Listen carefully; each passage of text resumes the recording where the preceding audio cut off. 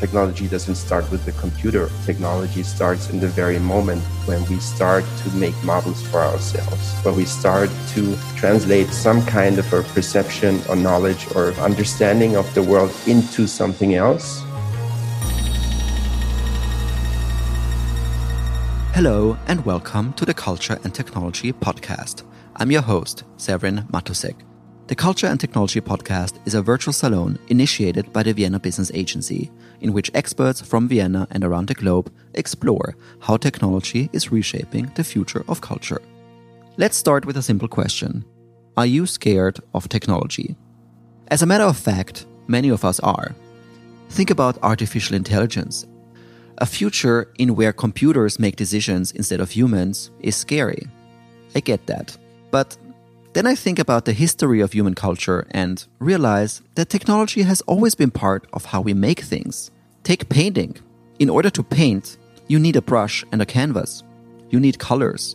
Even the most ancient art we know, the paintings of animals in the case of Lascaux in France, were painted using tools that were forged through a technological process.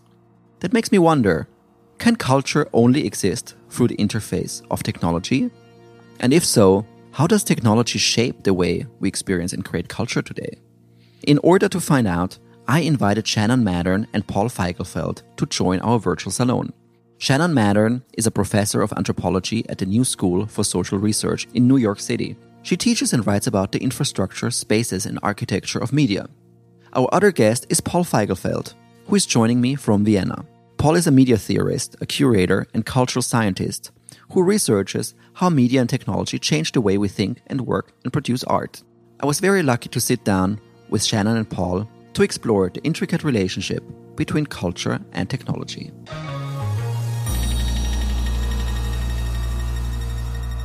So my first question would be maybe to you, Shannon. You start. How does technology shape our understanding of the world? Where to begin?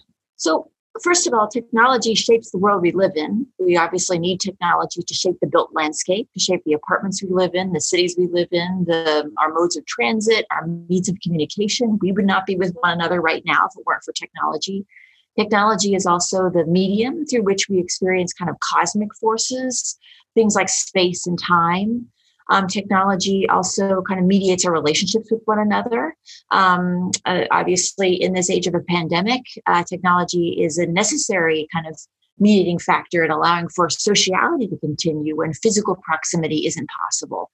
So these are just a couple of the ways in which technology kind of shapes the substrate, the container, the infrastructures, the conduits, the channels, the content, all the things that kind of shape the world that we live in together. Mm-hmm.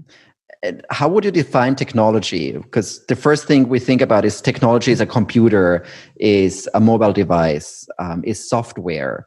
But I also understand that a lot of your research goes into materiality, for example, like the screen or the chips, the silicone that they're made of. So what would be your definition of technology? Well, that's kind of a persistent question, especially being a non-anthropologist in an anthropology program or department. This is where my imposter syndrome kind of seizes up a little bit because it's been one of the central questions to anthropology, and I would say to media scholars, cultural critics as well.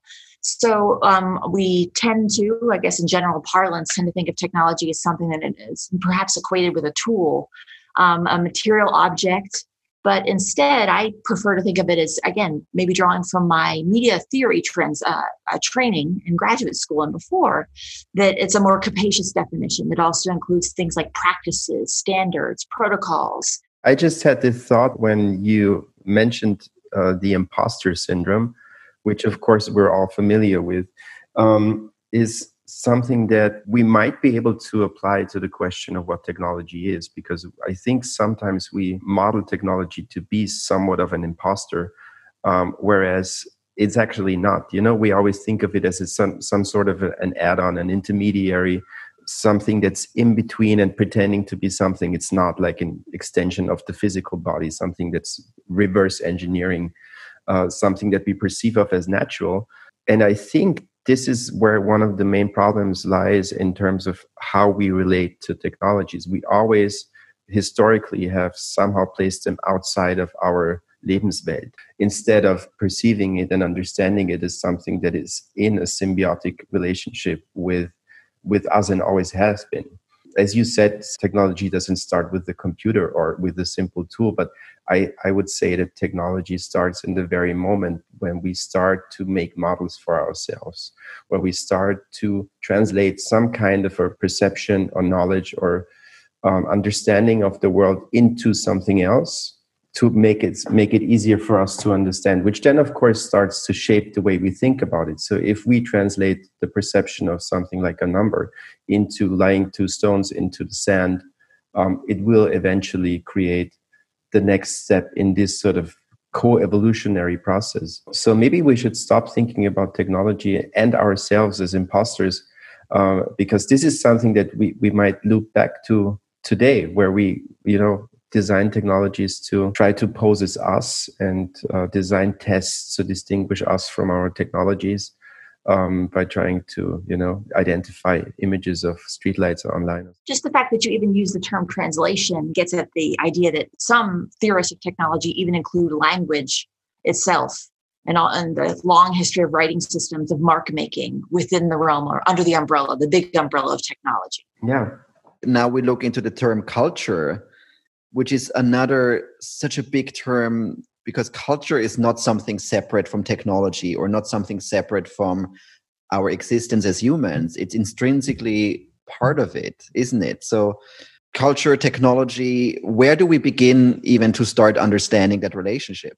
Well, we could start in the Greek theater and with this, very famous term of the Deus ex machina, which is so often used these days to talk about sort of some sort of spiritual quality of technologies, or some point in time where there's a convergence or singularity. When in the literal sense of the word, it's a theatrical machine that just heaves some actor onto the stage who then again is an imposter for a god. So if you look at it that way, there's really no distinction between culture and technology. They both can't exist without each other, and they're just sort of two qualities of the same mode of existence.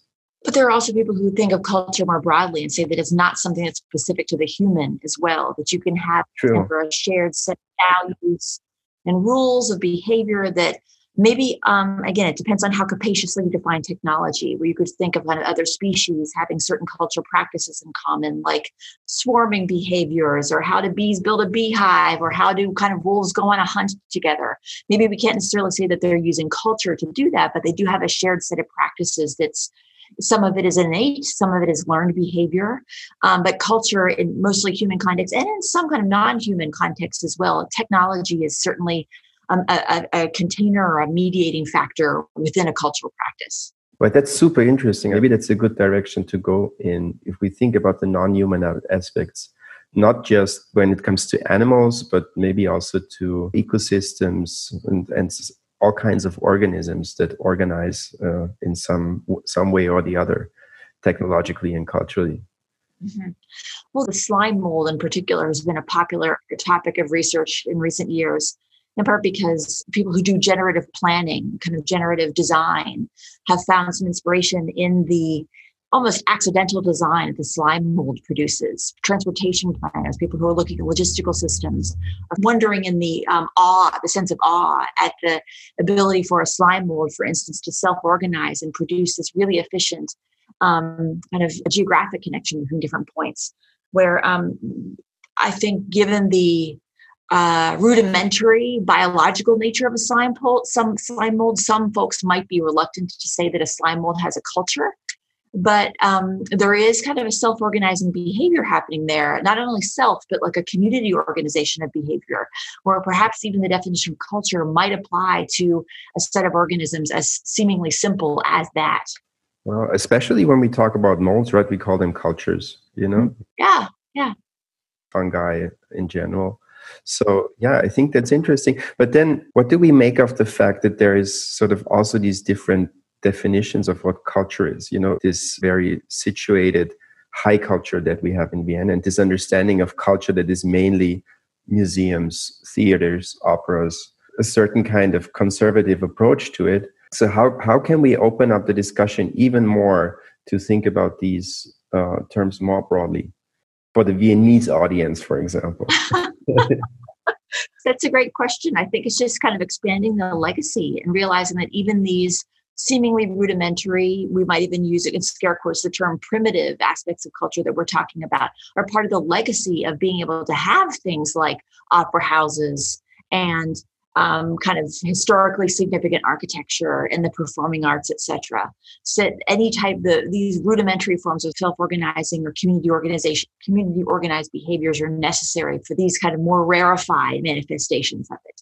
I also think that drawing from German language scholarship, a lot of cultural techniques research and media theory that's originated in the German language is really useful, particularly in the field of media and technology, for expanding that definition of what counts as culture, what is a technique, which then goes back to your previous question about how generously do we want to define technology too. Yeah. I think we could start with trying to convince the audience of the Vienna Opera House that there is a relationship between, the Fibonacci numbers and the golden ratio and the architecture of the building itself.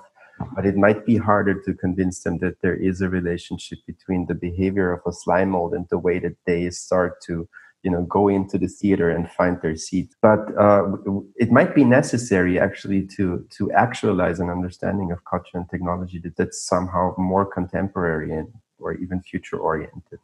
One thing that's interesting is I wonder if the technology of today, let's say what came up in the last 20 to 30 years, thinking about the internet as a technology that connects billions of people around the world, digital devices that we all have in our pockets that serve as navigation, translation devices, and so on, or even extended reality or virtual reality. Do these technologies allow us maybe to think beyond this human-centric view of the world? That it even allows us to think of slime cultures as interesting, relevant things to explore, because these technologies maybe open up to us to look at human nature beyond us being the center of the universe, which was such a prevalent theme of the last 2,000 years, I would say. Human nature is such a funny term, actually, because what people generally mean by it is something that has nothing to do with nature at all. It's something that human nature is, by definition, trying to set oneself apart from nature by producing culture. What I was thinking about more is, like, if we think about the distribution of technology and the ubiquity of technologies these days and over the past couple of decades, is how it changes the way that culture is produced and distributed, because it's not, concentrated into just, the venue of the theater or the museum or the archive. And especially this year, everything has opened up even more because all these venues are necessarily closed and have to find different solutions to stream. So maybe that's something that we could start to think about also, what that means, how presence and absence and mediation change the content and the perception and the affect of it all, because that's something that I feel is missing greatly. And that's something where I feel like this current moment has opened up a lot of new possibilities. Of course, we'd prefer to not be in a pandemic. That said, if we want to look at the potential positive outcomes or new questions that this exceptional opportunity has raised, is there's been so much interesting experimentation in the arts. Anything that requires people gathering together in a space to watch a live performance, where we have people in the theater, people in live music performance, visual arts, television, film, etc., who are really experimenting with how presence has historically been regarded as necessary for their art form, and how we can perhaps recreate that, simulate that, mediate that, or do away with it altogether in rethinking what the fundamental kind of nature of, going back to your term, it's problematic term, nature, the essence of their art form is. There's been so much interesting experimentation in Zoom-based kind of practice over the past year. That's true. And it's also, there's a lot of discussion going on about whether it's something entirely new. I would say no, because this is something that has been happening gradually over the past decades, or has always been happening. It's always been a question of, gapping distance and proximity, and then inviting and inventing new forms of intimacy and affectation, if this is the right word. But of course, the massive scale of this year, where it literally applies to everyone in the world, and it's not an option, but it's a necessity, is something that is interesting, and I think also inhibiting for many people to think about it properly, because it's hard to think about it when you're totally in it. And when you're in it but not by choice, but by necessity. I think you're right to point out the long history of this type of work. That you have the history of telepresence art. You have even some of the early uses of the telephone were to broadcast kind of musical performances, to democratize a lot of these art forms, these cultural forms, and make them accessible to people who don't necessarily have access to a city or to the quote unquote cultural resources of a metropolitan area. So some of the really early uses of our telecommunication technologies for the distribution, going back to one of your terms, Paul, earlier, of cultural forms. Does democratization, is that related to it? The big theme of technology of the past decades of democratizing access. So suddenly somewhere who lives on a mountain in the middle of nowhere can meet people at the other end of the world, find resources, exchange, and so on. And then there's the critical voices that say, well, democratization is not really true because the power structures have just shifted and there are new power structures. So what are your thoughts on that when it comes to power structures, democratization, access of culture to the people? One of the standard histories or ways of framing technological history and media history is that most new inventions come out of the military. So that's a very different way of thinking about power structures. So there's a lot of it is government funding, military applications, and then it is quote unquote democratized, commercialized, used in more kind of quotidian civilian contexts. So we're already starting with a bit of a major power imbalance. So, and I think that every technology, even in its moment of origination, you could find multiple genealogies for a lot of the technologies that have historically been used and are used today. Some of which have a mix of these democratizing ideals and uses of the technology for the purposes of control and domination. I think maybe McLuhan and some of the other kind of technological light determinists might disagree and say that there are certain kind of political balances that are built into Langdon Winner and his idea that artifacts have politics. Maybe a bomb was not meant to democratize. Maybe all it can do is dominate. That's one technology that has a pretty clear purpose leaning towards one political orientation. But in most tools and technologies we think of, there is a mix of democratizing potential and domination potential, if that we can think of those. I don't know if those are necessarily opposites, but that's what came to mind immediately for me. Yeah, but maybe there's been a shift a little bit over the past, say, 2-3 decades, that the culture of technology might have changed so much globally in terms of the way it became a dominating industry, that it might have started to bypass the military application. I think the vector might have changed a little bit. Whereas it used to come out of the military into the private sector, into the general populace, now it's the private sector, then it's the general public. And then, as we can see, it's becoming weaponized again, as a tool for political manipulation or psychological warfare, for example, or even as a tool of surveillance, Yeah, you're absolutely right. Yeah. And that has a lot to do with things like where funding sources come from, especially in the United States. We have such an impoverished kind of public funding for things like technological and cultural development, whereas in the Cold War era and before, that wasn't necessarily the case. One thing we can't deny is that technology is now very widely available to very many people. And I wondered what your opinion is on who creates culture nowadays, especially when you think of high culture, as Paul mentioned, when it comes to museums, art, theater, performances, music. There is a democratization happening in terms of power structures being reversed, that you don't need to go through a traditional career in order to be at the peak of it, able to reach an audience at the opera. You can now reach an audience of millions anywhere by being a bedroom producer, basically. Is this something you think about in your research as well, of like who creates culture and how does it change culture? I'll give you two examples. One, in my work with public libraries, there's been so much theorization about the archive over the years. It's a really kind of sexy thing to think about. A lot of theory about the archive. This is in part why early in my work, I started to focus on libraries, because comparatively, hardly anybody theorizes the library. The modern conception of the library has been more about democratization. about kind of public uplift with all of its kind of Foucauldian implications, granted. But in public libraries in particular today, there's an acceptance or kind of a promotion of the idea that local cultures, local populations, local communities are producers of valuable and valid knowledge as well. So encouraging kind of local communities to bring in material, the family heirlooms, kind of user-produced content, family media, and recognizing that as a really important part of the knowledge production of a city or neighborhood.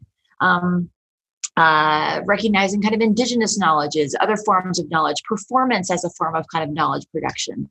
So these are some things that like public knowledge institutions are grappling with, recognizing that what constitutes culture, what constitutes public knowledge is broader than the more kind of elitist and perhaps more narrowly defined definitions.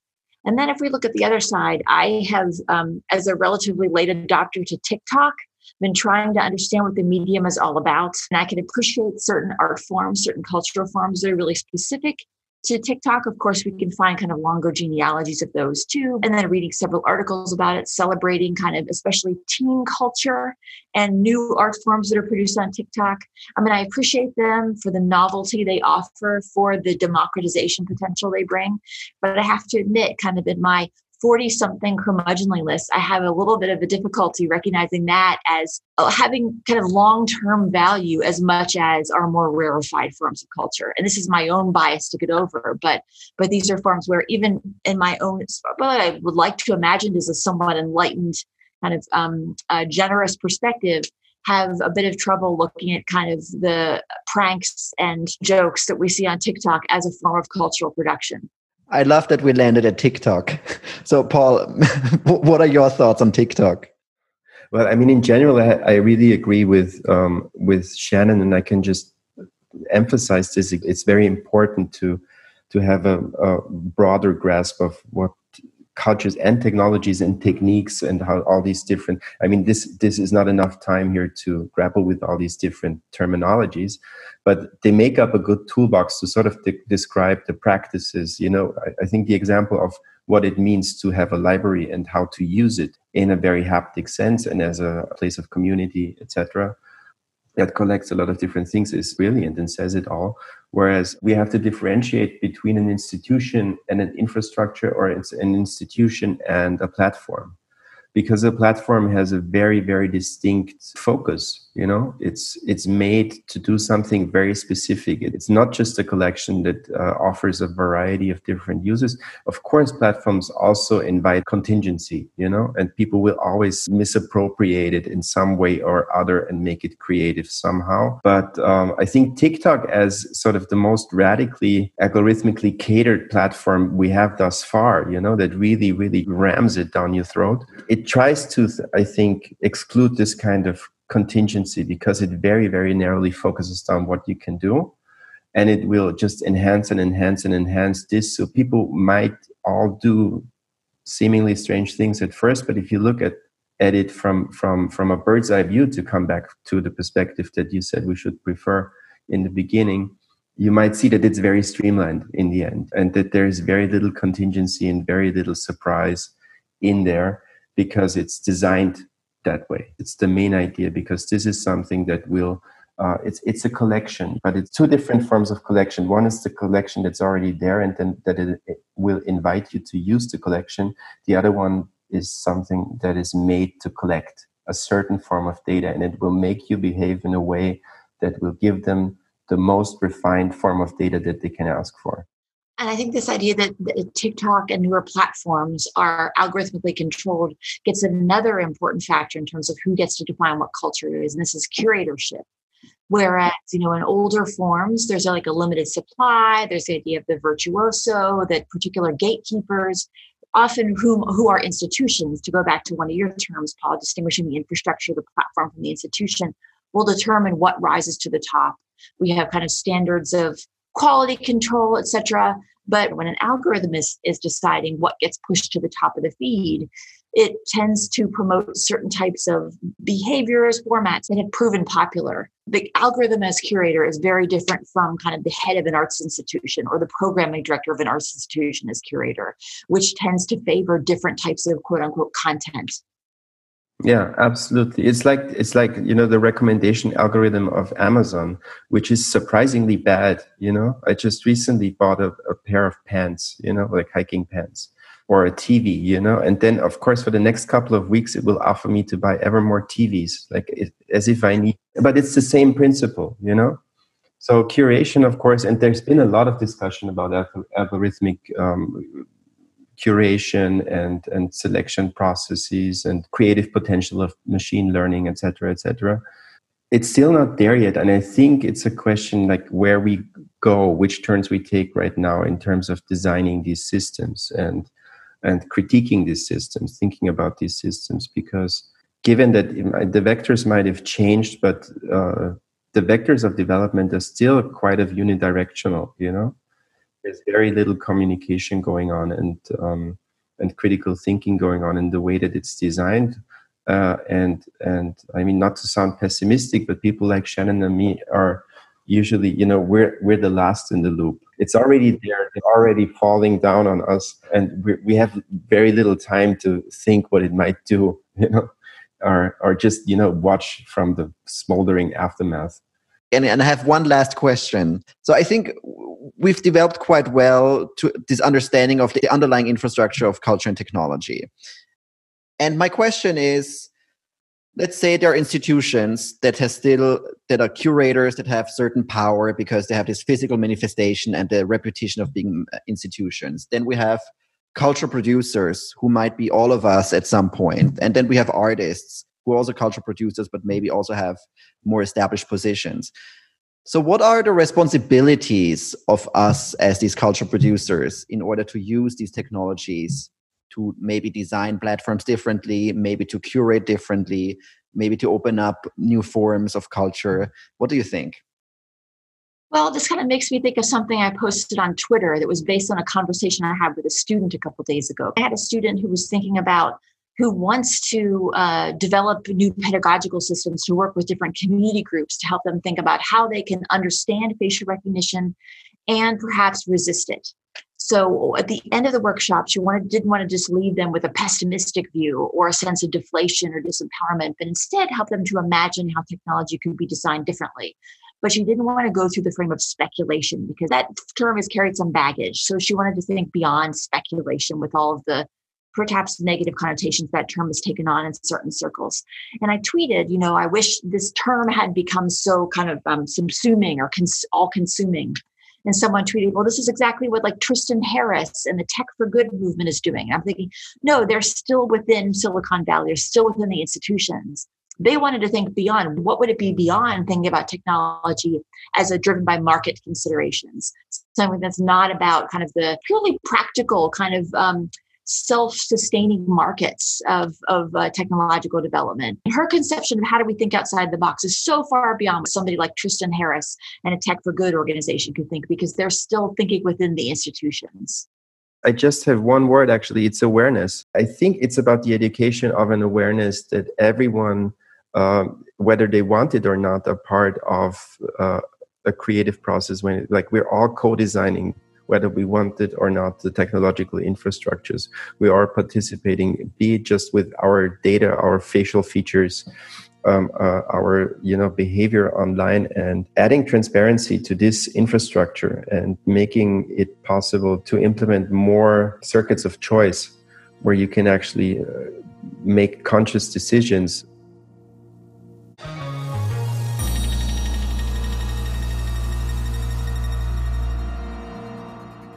That's it for this very first episode of the Culture and Technology Podcast. In our next episode, we will explore how extended reality can create a deep sense of intimacy between an artwork and its viewer. If you're curious, as I am, in digging deeper into the theories and arguments mentioned throughout today's conversation between Shannon and Paul, check out the show notes in your podcast app. We have created a handy little list of links and resources for you to dive deeper into. The Culture and Technology Podcast is produced by the Vienna Business Agency. The Vienna Business Agency supports Vienna's businesses, economy, and creative industries, and in doing so, shapes the city's future. I hope you'll join us for the next episodes, where we will explore how technology impacts the future of culture.